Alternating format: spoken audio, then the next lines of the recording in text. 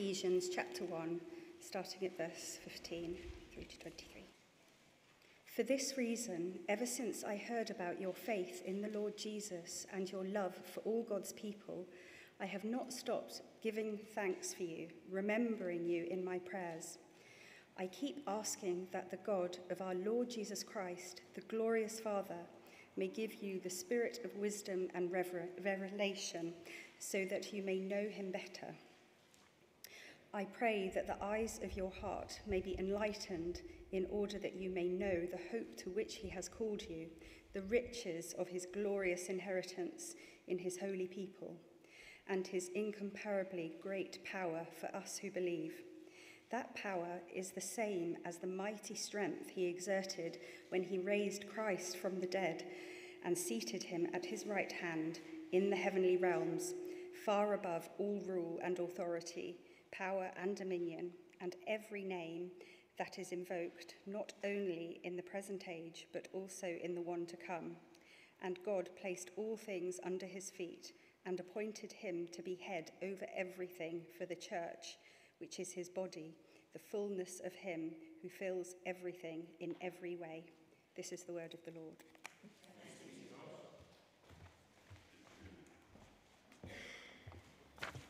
Well, very good evening to you. And if you've been here over the last few weeks, you know we're doing a series looking at the different prayers that Paul prays in his letters.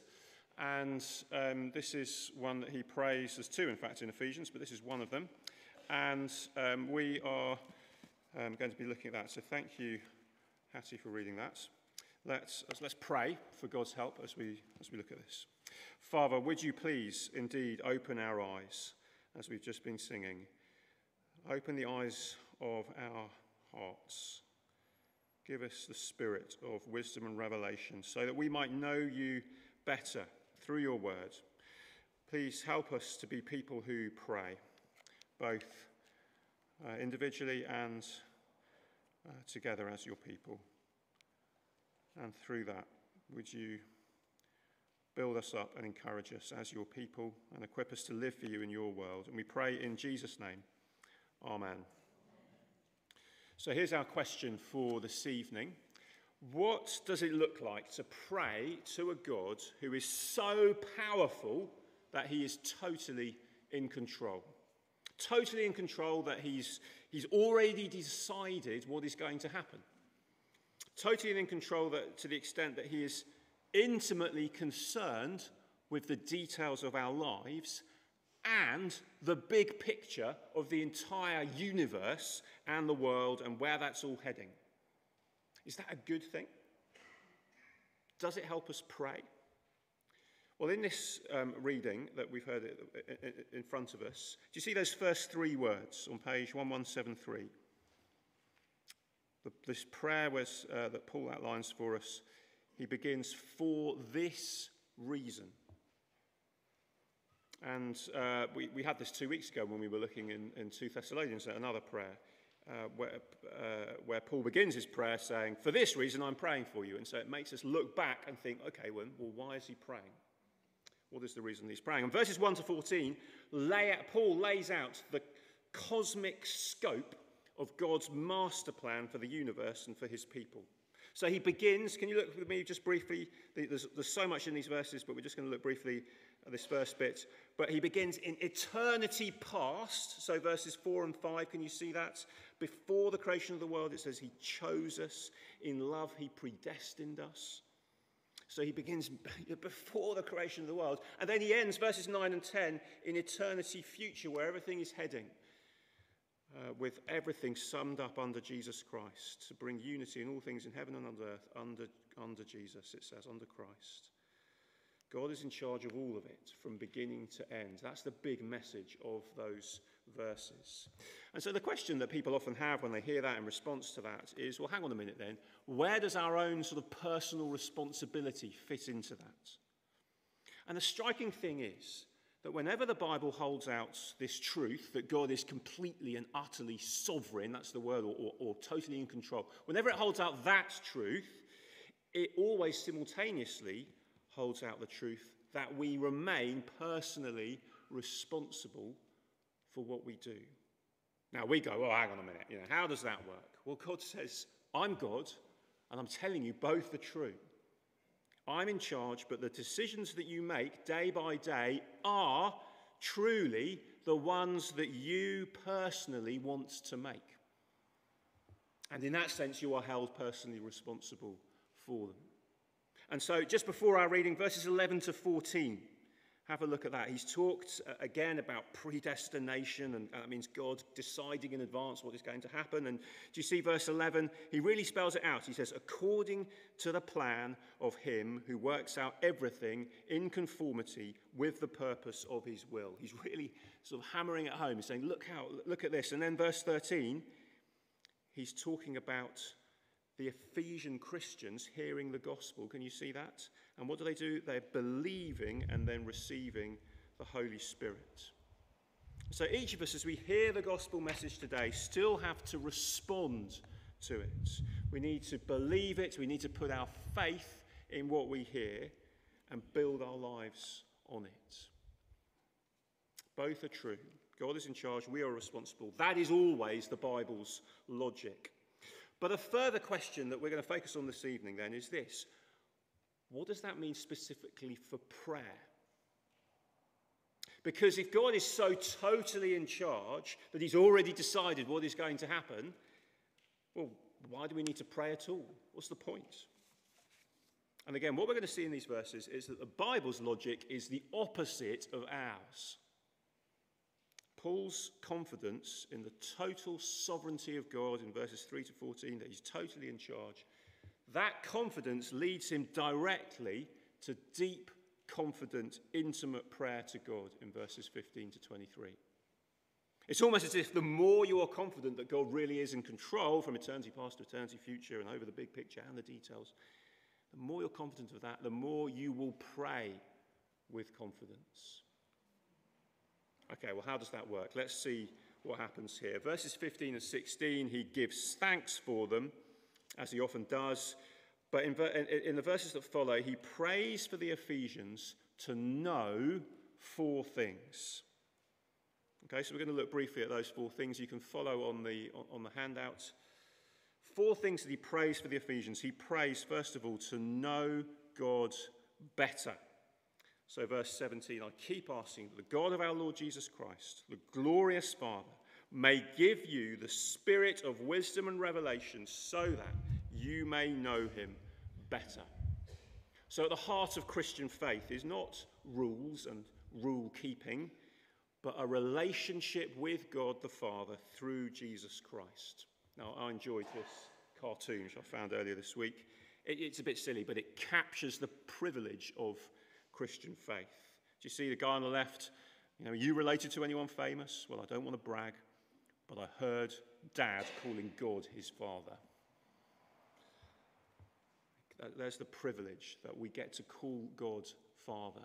And that shows us knowing God is different from just knowing about God. Knowing God is different from just knowing about God. You do need to know about God in order to know him, that's true.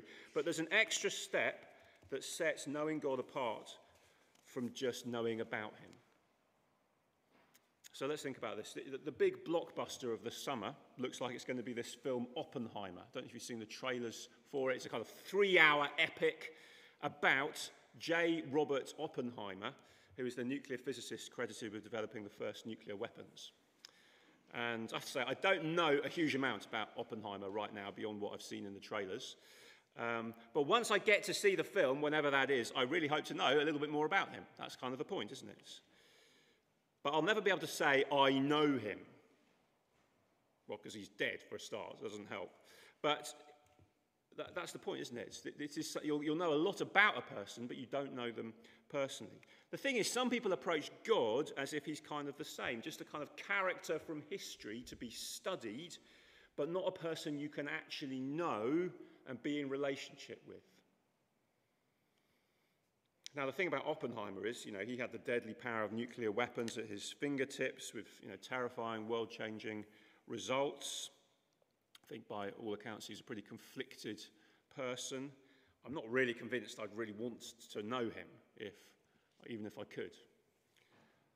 God is the sovereign ruler of the whole universe with way more power at his fingertips. But more than that, we know from the way he's revealed himself in Jesus Christ, we can trust him.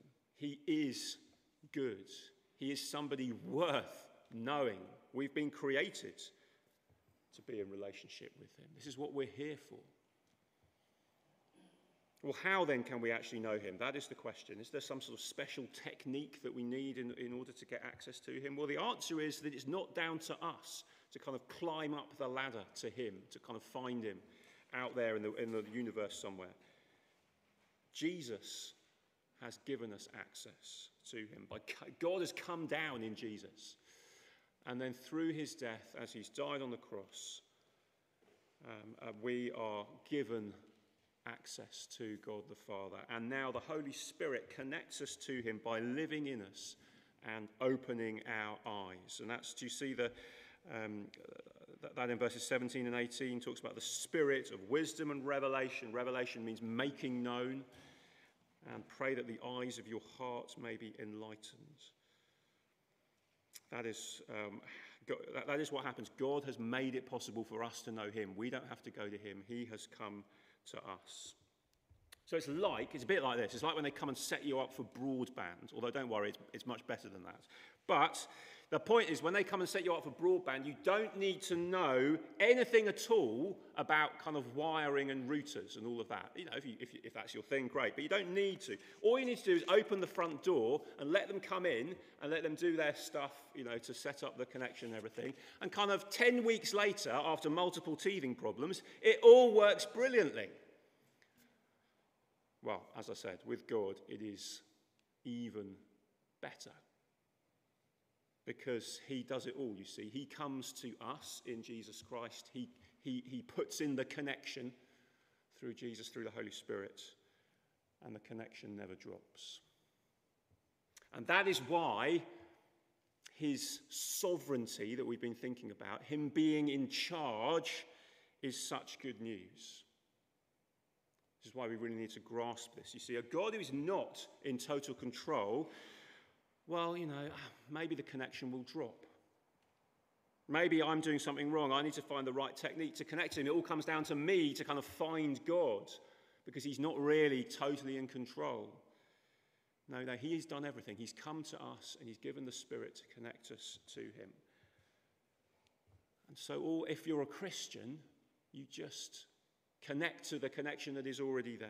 You speak to God because you have that access. The connection has been made. You speak to him in prayer. And you see, there are Christians who don't really realize that connection is there, or they don't make use of it.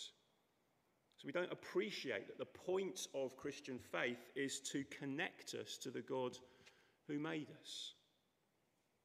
So it can be like learning to use a muscle that you've never used before. To begin with, it's really hard and it feels unnatural. So as some of you know, in about 10 days' time, I'm going to be having an operation. I'm going to have, it's called a revision of a hip replacement that I've already had before. They're going to kind of upgrade it to a better model. And the point is with that, what they have to do, and I'm not going to go into too much detail here, don't worry if you're a bit squeamish, they're going to have to cut through muscle, okay? And when they do that, you suddenly basically are reduced to every step being absolutely impossible when you first get out of bed. So day one, I've done this twice before, so I do know what's coming. On day one, you're kind of learning to walk again, and it's a victory when you take one step, and if you make it to the end of the bed with the walking frame that the physios give you, then everybody cheers. That's what it's like. But day two is a tiny bit easier. You might get sort of 2 bed lengths, the other side of the ward or whatever. Day 3, even easier than that. And you go on day by day, building the strength in this muscle that's been cut through and then has to kind of start from zero all over again. We see knowing God in prayer can be a bit like that. If you're out of the habit of using this muscle, maybe you've not even realized it's there. if you're out of the habit, it starts with baby steps. It starts with just saying, okay, I'm going to take 2 minutes. I don't even have to think of the words. I'm going to use the words that God has given me to pray to him. So maybe the Lord's Prayer, one of the Psalms. Use those words if you want to start off with. And then think, as I pray that, what else does it prompt me to pray? Because I have that connection. He's made the connection, the line is open. Do that for 2 minutes. The next day, do it for 3 minutes. Build it up. Build the muscle. And as you do that, pray what Paul prays here, that God would give you the spirit of wisdom and revelation so that you may know him better. And then pray that for everyone else you know. That is what Paul is doing here, praying to know God better. Then he prays, secondly, to know God's hope, know the hope to which he's called you. Now, we thought about this 2 weeks ago in 2 Thessalonians. So we're not going to spend too much time thinking about this now, but our entire Christian lives are future focused, because chapter 1 verse 10 here, there's a day coming when everything will be united under the rule of Jesus Christ. And as we often say, hope in the Bible is different from what we say when we talk about our hopes and dreams for the future. Hope in the Bible is a certain thing. It's not an uncertain hope, like whether England will win the Ashes or even whether it's going to be sunny tomorrow. You know, you just don't quite know, do you? You might hope, but you don't know. But with Christian hope, it is certain from beginning to end. And that is because we have a sovereign God who is in control from beginning to end. That is the grounds of our certainty. And so again, that is why God being in charge from beginning to end is such good news. Because the alternative is not being really sure if he's going to get his plan done. No, he will. And Paul prays for the Christians to know that hope, that sure and certain hope, because as we've seen before, it transforms everything now. So we can pray that as well for ourselves and for each other. But he continues then, pray to know God's riches, the riches of his glorious inheritance in his holy people. Now, this is a phrase that needs a bit of unpacking. As you'll see, there's a sort of a bit of an explanation on the screen, how valuable you are to God. Where do we get that from? Well, this inheritance, think about this. You're going to have to do some metaphorical walking with me as we look at this. Okay, so engage brains. I know it's hot, but walk with me for a moment. What is this inheritance that God is going to give us? Well, it could be, what is the inheritance that we see in this verse? It could be the inheritance that God is going to give us. It could be life with him in eternity. So maybe it's talking about that. Maybe it's just another way of talking about future hope. The riches of his inheritance in the saints. But if it's that, what is that phrase in his holy people about? The riches of his glorious inheritance in his holy people. What does that mean? It's a bit puzzling.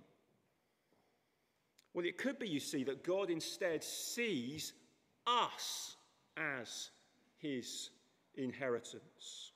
And that's what that word in is getting at. The inheritance in his holy people.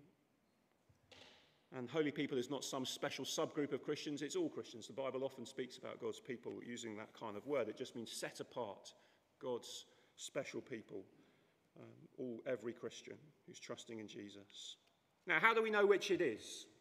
Because it's just looking at this verse, it's quite hard to say for certain either way. Well, when you face an ambiguity like that in the Bible, you look around in the context for clues about what it means. So there's a clue in verse 14, if you look back, where Paul describes God's people as his possession.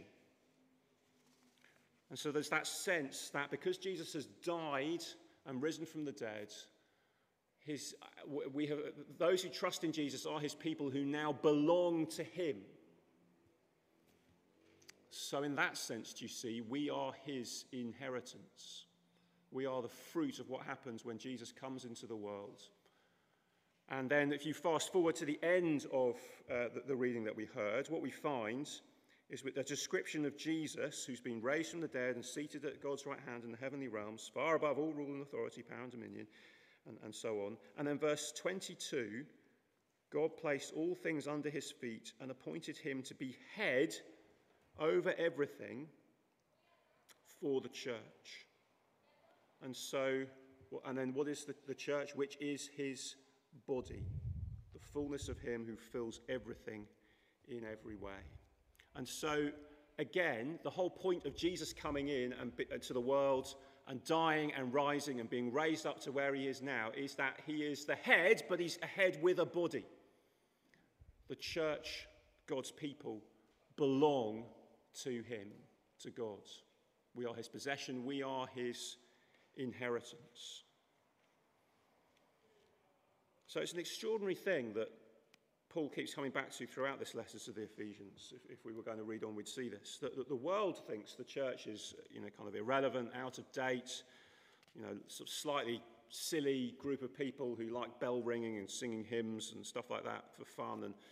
And God says the church, his people, is at the heart of his cosmic sovereign plan for everything to be united under Christ.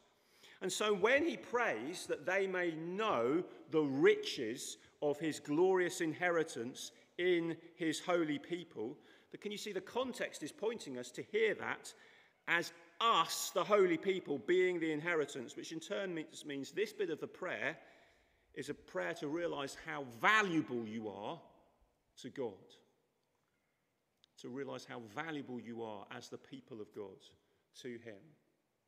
So when he counts his riches, he looks at his church worldwide through history, and they are the riches. The people that he bought through the death of his son.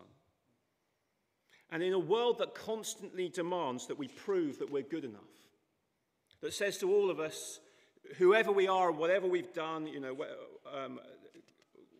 whether we're great or utterly insignificant in the world's eyes, this is saying to us, whoever we are, in God's eyes, you are his most valuable possession. You are his inheritance. And if you're a Christian, that means every other way of measuring or defining who you are and how much you are worth vanishes into total insignificance. If you're trusting Jesus, you belong to God. So you are valuable, you are loved, you are worth everything to God. Not because of anything in you or me, but because he sent his son to die. And so Paul prays that the Ephesians will know and believe that. What a prayer to pray. We need to pray that for ourselves. Because again, in a world that tells you you've got to build your own identity and the pressure is on to find out who you are, to belong, to be relevant, to be valuable, to be good enough, you've got to perform, you've got to achieve, you've got to measure up. All of that can leave us feeling uncertain. Who am I really? Am I doing the wrong job? Am I in the wrong relationship or marriage? Am I living the wrong life? Well, if you're a Christian, you can be confident you are right where God wants you to be, and he says you matter and you are infinitely valuable to him. Of course, daily he wants us to turn from sin and put our trust in Jesus and follow him. Of course, he does say that to us. But he says you can be confident that you are valuable to him. And so pray that we grasp that, even for the first time. If we've not yet put our trust in Jesus, and you're listening to this and you're hearing what Christians are called to pray, realize what an extraordinary thing it would be to know that you are this valuable to the God who made us. Any of us can know that simply by putting our trust in Jesus. That's what we're being called to do. And if we've already done that, pray that we keep grasping it, and that those that we around us might grasp it too. So pray to know God's riches, how valuable we are to God. And then finally, pray to know God's power. So what does he say? Verse 19, to know his incomparably great power for us who believe. In the world, we struggle with power, don't we? We don't trust those who have it. We fear it being misused. It can be a massive idol for us. We want it. We'll do anything for it. So what kind of power is this that he talks about here? Is it a power to fear? Well, it's certainly the greatest power in the universe, but it's the power that took Jesus to the cross. It's the power that was exercised by giving it up. And it's the power, if you look, verse 20, that raised Jesus from the dead and seated him in the heavenly realms. That is some power, isn't it? But think what it means. When we consider how God is in control over all our circumstances, our health, our livelihood, our families, our living situations, our joys and our sorrows. You know, we might be in the thick of something right now where we're kind of thinking, well, but if God is really in control of all of that, that kind of makes me feel worse, or it makes me wonder if I should feel worse about that. But actually, it's a lot easier to believe that it's good news that God is in control when you know that that same power with which he's in control is the power that sent Jesus to die and rise from the dead. It's for the church, verse 22. We saw this before. All this power, sending Jesus to die and rise from the dead, is for you and for me. Can you see that? Verse 19, that power is it's the same as the mighty strength that he exerted when he raised Christ from the dead. And it's for the church. What an extraordinary thing. Absolute sovereignty, absolute power is matched by absolute love, absolute commitment to the people who are his possession. For some people, the idea that God is in control and he has all power is a problem, it's a threat. But for the Christian, this is wonderful news. The world around us, as we watch the news and listen to the headlines, it might feel out of control. Our own lives might feel out of control at times. But this is saying, no, you can rest in the God who is in control. And we say, no, hang on a minute, but even in the pain, even in the suffering, you really saying that?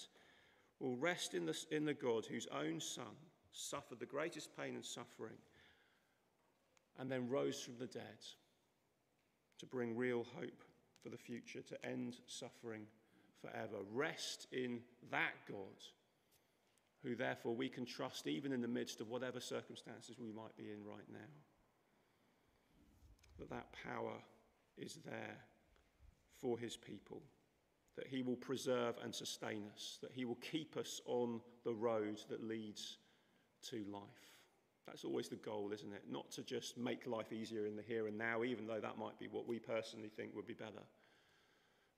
But the God who says, I've got a bigger plan than that, which is to get you to the new heavens and the new earth, to be with Jesus forever. And that power we can trust is at work in us to get us there, even through the things we experience now that make things painful and difficult. So, what have we seen as we finish? We need to get the logic. God is in control, totally in control. So don't pray less, pray more. That's the logic. To know this God better, to know the hope, to know the riches, to know how valuable we are to him, in other words, to know his power. So when you don't quite know what to pray for someone, let me encourage you to pray this prayer for them.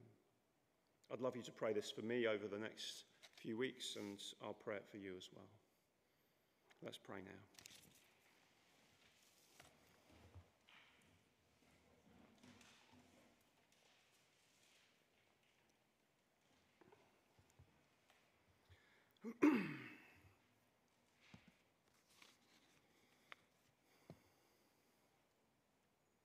So, Father God, we want to use these words that you've given us in your word through the Apostle Paul to pray as he did. We ask that you, our glorious Father, the God of Jesus Christ, that you would give us the spirit of wisdom and revelation because we want to know you better.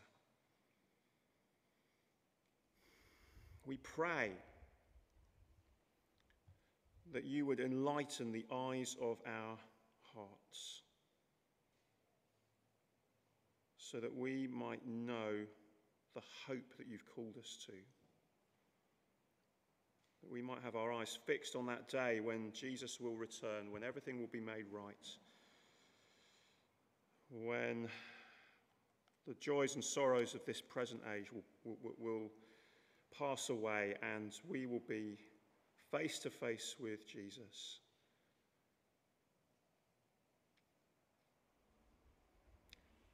And so, would you then help us to know too the riches of your glorious inheritance in your holy people, and therefore how valuable we are to you, to believe that in the face of all that the world around us is saying about meaning and purpose and value. And then to know your incomparably great power for us who believe. That power that took Jesus to the cross and then raised him from the dead, seated him in the heavenly realms. That power that is now at work in your people, the body of Christ. Make us people of prayer. And again, if we're yet to put our trust in Jesus, help us simply to reach out to you in prayer, to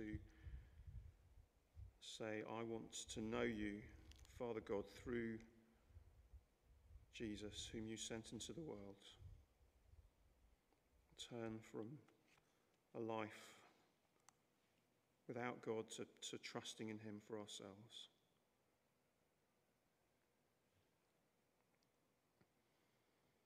Father God, please would you